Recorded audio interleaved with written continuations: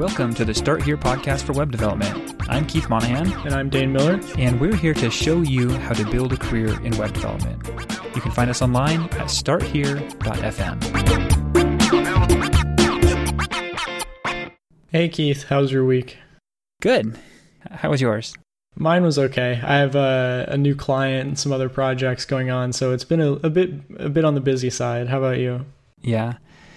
Well, this last while, I haven't had a new website to work on, to build. And I've been working with a lot of little projects, like, updating content and minor changes to stuff, fixing websites and things. And so it feels a little less productive. And so it's kind of a little frustrating, actually. Maybe the creativity part is just so fulfilling that this is kind of a letdown from that. I know how it is. I mean, I think this is one of those parts of the job, that we signed up for, where you just have to bite the bullet and deal with it. Because it is true that when you're making little modifications to tons of already existing sites and applications, it doesn't feel as creatively fulfilling as doing one from start to finish. And when you get a job in web development, you commonly are making modifications to already live sites that are already in production. Maybe you're doing some technical support. You're doing things that aren't as creatively fulfilling as perhaps you would have when you were a freelancer or just learning. And that is one of the really interesting parts of getting a job in web development. Yeah, I just realized part of it could be that I'm kind of living in somebody else's world when I'm editing their website, if it's something I haven't built. And, when I'm building a website, that's kind of my place, I'm building that and that's my headspace. This is why I love open source, because as developers, we will get so ego wrapped around our code that oftentimes, even I do it too, where, I've been doing this for 3 years, and still when I'm working on a new Ruby on Rails project for a client, I don't want anybody else to get involved, because I think I know how to do it the best way, the most efficient perhaps, and the most optimized for this specific client. Maybe not the best way, quote, and I just don't want other people to get involved. But sometimes it's necessary. But this is why I love open source, and I love promoting open source to new developers, because it gets them out of that mind state, right? So it gets them modifying other people's code. It gets other people modifying their code. And there is an ego depletion as soon as the first day that somebody gives you a code review on your first web development job, when the manager gives you a code review, and he's like, oh, change this. I don't like when you do single line if statements. Basically, your whole ego is just depleted and you just want to attack him. But, you have to get used to that. Yeah. So, just experiencing a different part of the job, and it's fun. It's definitely better than what I was doing.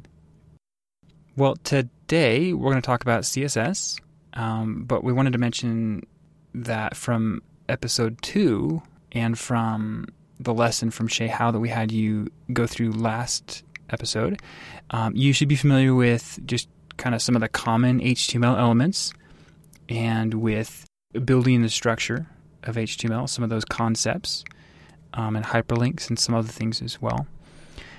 So keep that in mind and continue learning from Shay Howe. Yep. And so what is CSS? So stepping back a minute, we did want to give you an overview of CSS as a whole before we dive into some of the things that we struggle with in CSS. And that's equally important as well. But first of all, we want to sort of step back and tell you in a broad view what it is. So it stands for Cascading Style Sheets. And it does exactly that. It applies styles to the page. So as we discussed in episode 1, HTML will apply all the structure to the page, but CSS will apply all the color, all the font styles, all the widths and heights and properties and all the little different UI aesthetics that you see. All that's done via CSS. Whether it's inline or actually in a CSS file, that doesn't matter. It's all done via CSS is the basic point of that. And then there's some specific things about CSS that you should probably know before we dive in any deeper. And that is that CSS is read from the top to the bottom in browsers, and each selector has a different weighting. So we'll go into that specific one later in an advanced CSS episode. So you're talking about the specificity of the selectors. Yeah, exactly. Which we'll definitely go into that later, but you should be familiar with the fact that selectors simply have a specificity. That's all you need to know for now. And CSS is also used to manipulate content. So it doesn't just do aesthetic things. It can actually manipulate the content itself, right? So it can add text. It can remove text. And it can change text and content as well. And then a lot of the times, what's cool about CSS is there are default open source packages, modules, code snippets, and frameworks that you can apply to your project to get up and running much quicker, because the browsers all have default styles. So Chrome will look different than Safari, will look different than Internet Explorer. If you just put some HTML into all those 3 different browsers, each one will look a little bit different. For instance, if you would put a button HTML element in each one of those different browsers, they'll all look just a little bit different. And that's because each browser's rendering engine and the way that they do their stuff all is just different. You know, they have different thoughts on how that should work and such, but they all abide by the same CSS spec. So that's the specification document, similar to what we talked about in the first episode for HTML5. But a lot of these frameworks provide a great bootstrap way for you to get started. So you don't really have to worry about all those browser-specific styles, because you can include what's called a reset. So often if you just Google reset CSS, Eric Myers is a really famous one. They will give you a little code snippet that you can put at the beginning of your CSS, at the beginning of your HTML, and wherever you're including it. And that will literally reset all those browser defaults to a baseline, so that then you can work on cross-browser support in a much more responsible way. And then some other things that you could use are actual frameworks. So you could use things like Foundation, Bootstrap, UIKit, etc., that actually give you little CSS helper classes. They give you some default button styles. They give you some nice default aesthetics that you can use and apply throughout your project. And that's actually something that, as a web developer, I've been doing this for about 3 years, and I use Bootstrap pretty much religiously on every single project I start. It's the first thing that I use. I know, Keith, you've used Foundation, is it? I've played with Foundation a little bit, and then I've also played with UIKit, which I really, really liked. Yeah. The point is that there are some differences in the different browsers and how they're rendered, and you don't have to start from scratch by any means. There are some very intelligent people that are in this space, and they've created some great resources. And so whether you just want to start with a clean slate and just build your own structure and all your own user interface elements and stuff from scratch, you could start with like a reset.css. If you don't want to have to worry so much about the UI elements, or if you just want a good baseline to start from, then one of those CSS frameworks like Bootstrap, Foundation, or UIKit are a great place to start. Right, and this is also important to mention, because in a minute here we'll be talking about some things we struggled with, like floats and display properties. So it's good to mention that a lot of these frameworks will include grids. So grids can be really complicated. I mean, it's a lot of math. Sometimes it's a little bit of a complicated type of math too, because you'll have grids that are inside of other grids, and then you'll have different complexities of grids. So it can really grow in any sort of, because a lot of websites are different, right? So there's probably an infinite variety of grids available online. If you Google for CSS grids, you'll find a lot of great learning material, actually. And implementing a grid yourself is a great way to see how much CSS you know, which maybe we'll give that to you as a project later on. But it's good to have that structure. Yeah, exactly. And that's exactly why we wanted to talk about this next thing. We struggled with the structure, and we struggled with these grids and applying all these little properties that can totally break your grids and everything. So, Keith, why don't you tell us a little bit about the display property, or like what it is that you've struggled with in regards to that?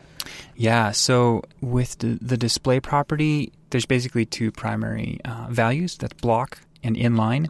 And that refers to how an HTML element behaves in relation to other elements around it. And so every HTML element, it has a default behavior, a default display property. It's either block or inline. And some of the block elements are your divs and your headers, footers, articles, those kinds of things. And they have a line break before and after, whereas an inline element, and those can be your anchor tags, your spans, or a strong tag, those are literally in line with your text. And the frustrating thing is if you try and style, I guess this is kind of where I'm coming, what I was frustrated with is if you try and style an inline element the same way you style a block element, it just doesn't work in specific cases. So the inline elements, they inherit the height from the line height. So if you have an anchor tag inside of a paragraph, the anchor tag will be the line height of that paragraph. And you can even apply a height or even a width to an anchor tag, but it will not work. Now, you could apply a left and right margin or padding, and those will work. Those will work inside of your paragraph tag, but top and bottom margin or padding, they don't work either. And so it's good to understand that, and we will cover that in much more depth later on as well. But that's something to think about. Pay attention later on as you get in and you start learning about the display property. That is something that you should focus on and learn. Dean, what is something that you kind of worked on and had to figure out? One of the things that I struggled with a lot is the structure of the page, and I still struggle with it. Some front-end developers are just whizzes at the structure, and it's because they completely understand the CSS box model. Mm-hmm. So the box model in its simplest terms, which it can be a little bit more advanced, but in its simplest terms, it just means that every single element in web development, HTML specifically, is a box. So it comes as a box. If you ever see an element that's actually a circle, that's because somebody's manipulated the box to be a circle, or it's an image. And that's just sort of the standard paradigm that was set forth by the HTML spec whenever it was made in the 90s, I guess. So we have to position these boxes around on the page in order to make up these really cool and neat web designs that we want. And as the trend for web design is getting more and more out of the box, we have to find more creative ways to maneuver these boxes to do what we want. So one of the areas that I've actually found I struggle in is with floats.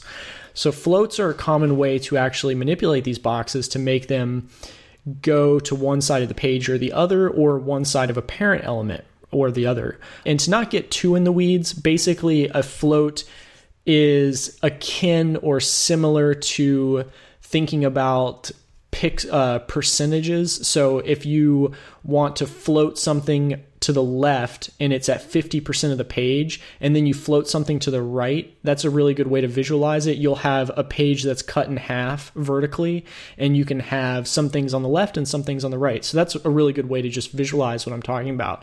And oftentimes we'll use floats in web development to move things pretty much anywhere we want, right? I mean, we can only really technically move them left and right, but given a outer wrapper element, we can actually move those anywhere, because the outer wrapper element can have absolute or relative positions, or margin and border, which is the margin and border are also part of the box model, as is padding. So all of that together, including the responsive design and the problems with floats that you get into, because if you have a parent element that's full of floats and that's all it has, then the parent element doesn't have a height. And that can be difficult to, unless there's a background color applied, that can be hard to understand. Yeah. You can't see that the parent element doesn't have height, and it can just totally mess up a layout. I've definitely struggled with that as well. Exactly. And one little trick I found for dealing with this is to apply and this sounds weird, but it's a fun trick and it'll help you. It's apply a border of 1 pixel that's black to every element on your page. Or at least if you're working in a certain section of the page and you're like, wow, these elements are really tough and I am just not getting this to work like I want it to, apply a 1 pixel black border to all of those elements. And what you'll do is you'll see that you'll be like, oh, okay, wow, the outer wrapper has no height because it's smushed. The floats aren't behaving appropriately. You'll just be able to visualize the box model. And whenever you can visualize the box model, you can visualize what the CSS thinks you're trying to do, and then you can compensate. Yeah, that's a really good idea. I like that. I might use that. And oftentimes people will use the web inspector to do that as well, right? Like which we talked about in the first episode. Right.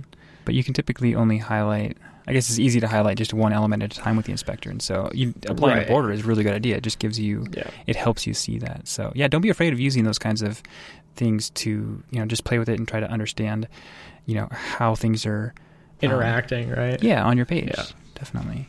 Yeah. So let's see here. What was there something else?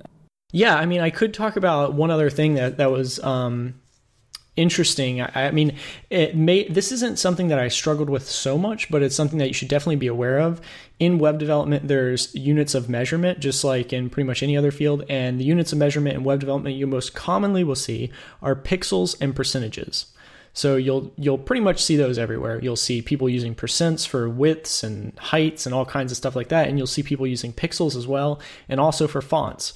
So the only other one that you'll typically sometimes see is ems, and that's spelled E-M.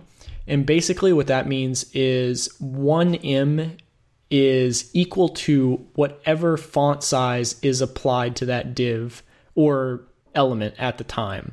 And that can get much more complicated. And I do believe we're going to go into detail on that in our advanced CSS episode. Yeah. But you don't really need to know any more detail on ems specifically. Just know that they exist, and as well know that points exist, but points are only used when you're actually doing CSS and HTML that's going to be printed. So if there's no web component at all, it's just going to be printed, then you can use points because points relate to actual inches like on a ruler.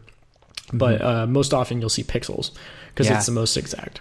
And so talking about units of measurement, we live in a world where there are so many different types of browsers and devices that can view the internet. And it used to be that you could build a website with a fixed width of 960 pixels or whatever, and that covered pretty much everything. But because there's so many different devices now, the standard now is to use more percentage-based widths and heights and things, so that your website can be responsive, so it can respond to the width of the device.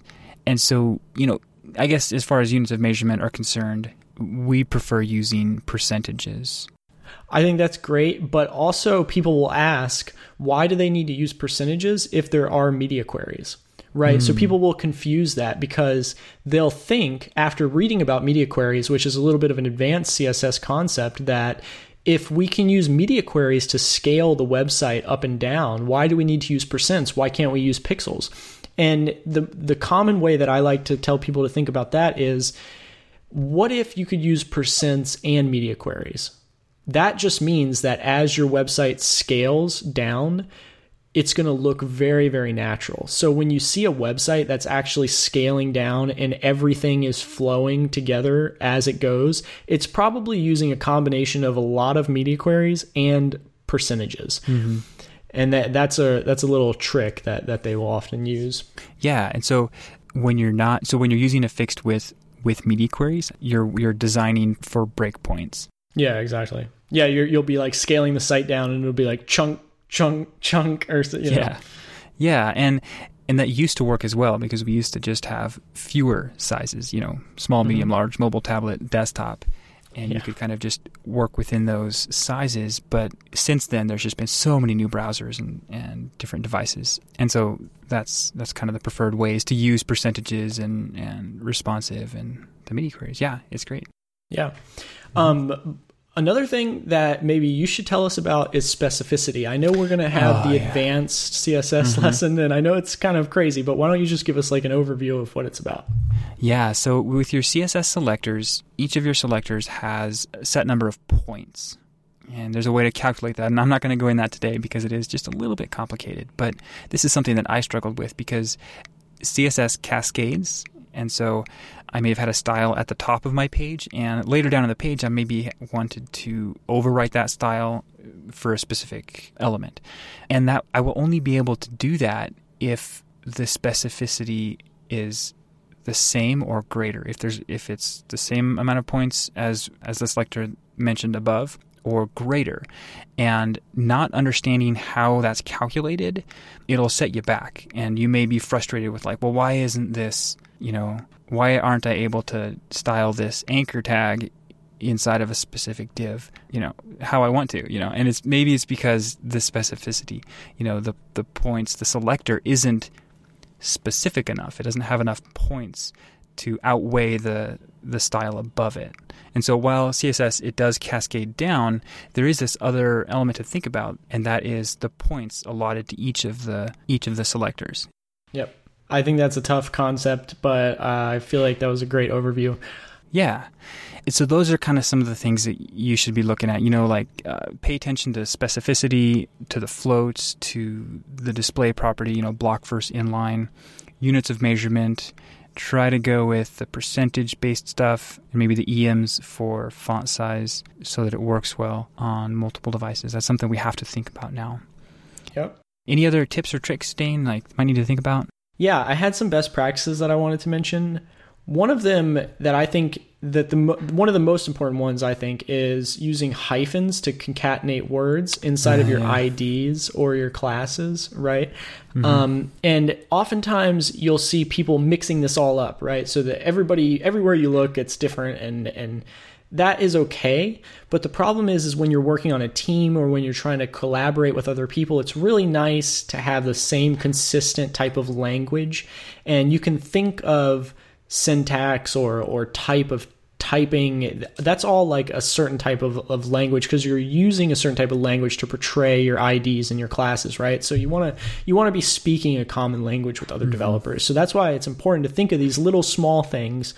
This is why people get so upset about little tiny small font syntax type things as developers, because it does matter in the end. So use hyphens to concatenate your words, and you'll be on the positive side of that, in our opinion. Also, you want to use the smallest possible selectors that you can. So if you have a word that is very long, try to reduce that word as much as you can. So try to keep your wording as short as you can, but also you want to keep in mind that, just as Keith mentioned a minute ago, with specificity, each of your selectors have a different weighting.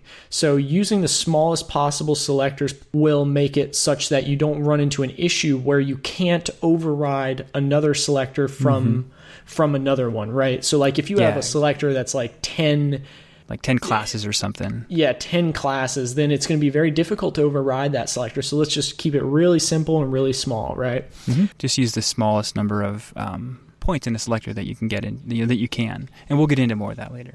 Yeah, exactly. And another thing is we want to style our CSS. We actually want to code style the CSS such that it's very readable and pleasing to the eye. This way, it's easier to scan your CSS file, and other developers, again, it's just a common language.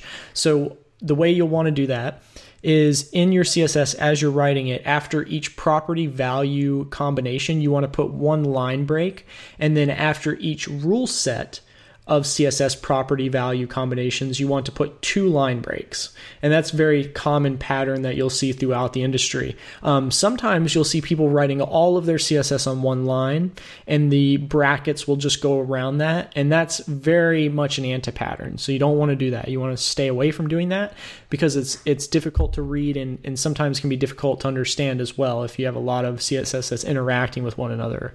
Mm-hmm. And another thing, and this is more of a broader concept, but you want to try to use more CSS than you do HTML. So people will often, I found, and I believe Keith will agree on this, that people often use HTML as a crutch because they don't understand CSS as much as they should. Right. So they don't understand all that stuff that we just talked about that we struggle with. They don't understand a lot of that, and we struggle with it too. So we totally relate. But if they don't understand the display property or floats or the box model really well, then they will have trouble actually using as little HTML as possible. Which that sounds counterintuitive. I know that sounds ironic, but it's true. And Keith, do you want to give us an example of how that would be the case? Maybe just to put some concrete examples out there? Yeah, definitely. So there's always multiple ways to do something. Yeah, and that's a good point. Sometimes one isn't like better than the other, but in this case, when you're writing HTML, you want the HTML to have meaning, right? Semantic meaning. So if you're going to put a div in there, then the div should mean something. It should be, part of the structure. But you'll find that sometimes people add divs with inside of divs with inside of divs just for styling purposes. Yep, exactly. And most of the time, if you know your CSS pretty well, you can achieve the same thing without all the extra HTML fluff. And so I guess a best practice would be to step back and think, if you find yourself doing that, step back and just think, well, what's a good way to do this? Or what's a better way to do this? Can I achieve some of what I'm trying to do with all these divs using CSS? Right, exactly. So another thing that I like to think is this div part of the structural content of the page, or is it absolutely necessary? And if the answer to either of those questions is maybe not, then I need to rethink it. Let's also juxtaposition this conversation here, because we don't want people to go around using edge CSS properties and values that aren't yet supported in the browser. As a web developer, you have this situation where you'll run into technologies that aren't yet supported by browsers because the industry moves so fast. And this is a conversation that I believe we'll touch on in almost every episode going forward, because it literally is that core to this industry. So as a result of that, you have to be aware of this as a web developer, and you have to be responsible with this, because there's still customers and clients and users on these older browsers, and you have to use CSS and JavaScript and all that stuff that is going to work on all the browsers. So we aren't advocating that you just go crazy and like write the whole page with CSS. You know what I mean? We aren't advocating that, but we are advocating to use as little HTML as possible within reason. Yeah, there has to be a balance. And I mean, since we mentioned it, and so we're talking. This is an issue of browser compatibility, right? There's certain CSS, I guess, certain elements of CSS3, that aren't supported in older browsers, and where's the cutoff, right? I mean, okay, so typically your Chrome, Safari, and Firefox have been more quick to adopt the new standards than Internet Explorer. And so you'll find that Internet Explorer is kind of the laggard in the industry. And, there are some people that think they need to support Internet Explorer version 6, which is, way back in the day. And, right now I think we're at version 11, I think. And so how far back you go to support Internet Explorer, and that's kind of the question of compatibility, really. It's what version of Internet Explorer are you going to support? That's a question about who your clients are.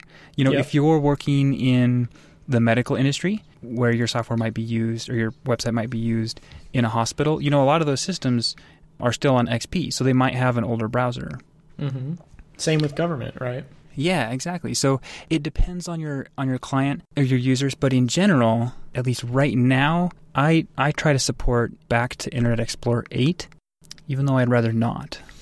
I agree with that. I mean, I will go to support IE8 and almost if it's a real production app and it's not just a side project, I will definitely go to IE8. But if it's a side project or if I'm just playing around, obviously I'll only support Chrome Edge, which isn't a best practice. That's just something that developers like to do to play around, because Chrome usually comes out with some of these technologies before the other browsers. So as Keith said, a great thing to do if you're entering a new job as a web developer, or to note down to do when you do enter that new job, is to go ahead and get all the hard numbers on what your customers are using or what their customers are using. So you want the real numbers. You want access to the Google Analytics, because it will show you. And a lot of the times people just perceive, they have a perception. So they'll say, oh, we think our customers are our customers are on IE7. We have to support IE7. And then you'll look at the numbers and you'll see that like 5% of them are on IE7 and 95% of them are on like our Firefox or something. And it doesn't make any sense to support that 5% because it will take like 90% of the effort. You know what I mean? There's like this 80-20 rule that happens there. Right. There has to be a legitimate reason for supporting, considerably older browsers like, IE7 or IE6, because doing so just takes so much extra time. Yep, exactly. Yeah. Well, I think that kind of rounds out what we wanted to discuss about CSS. As we mentioned, there's a lot more to CSS than just these things, but pay attention to these specifically, and we think you will do well as you move forward. We have another resource for you today, and that is Continuing to Learn CSS with Shay Howe. It's going to be lesson 3. He'll get into the cascade. He'll get into specificity, selectors, using like multiple classes and multiple words and stuff in selectors, and then more things like colors and links and measurements and that kind of stuff. So dig in, continue to expand the Styles Conference website that he's building with you, and come back next time. Thanks for stopping by. You can reach me on Twitter at Keith Mon. It's KeithMon. And I'm on Twitter as Dane Miller, DainMiller. And please rate and review the podcast or share with other people if you know they're about to join the web development industry or are looking to change careers.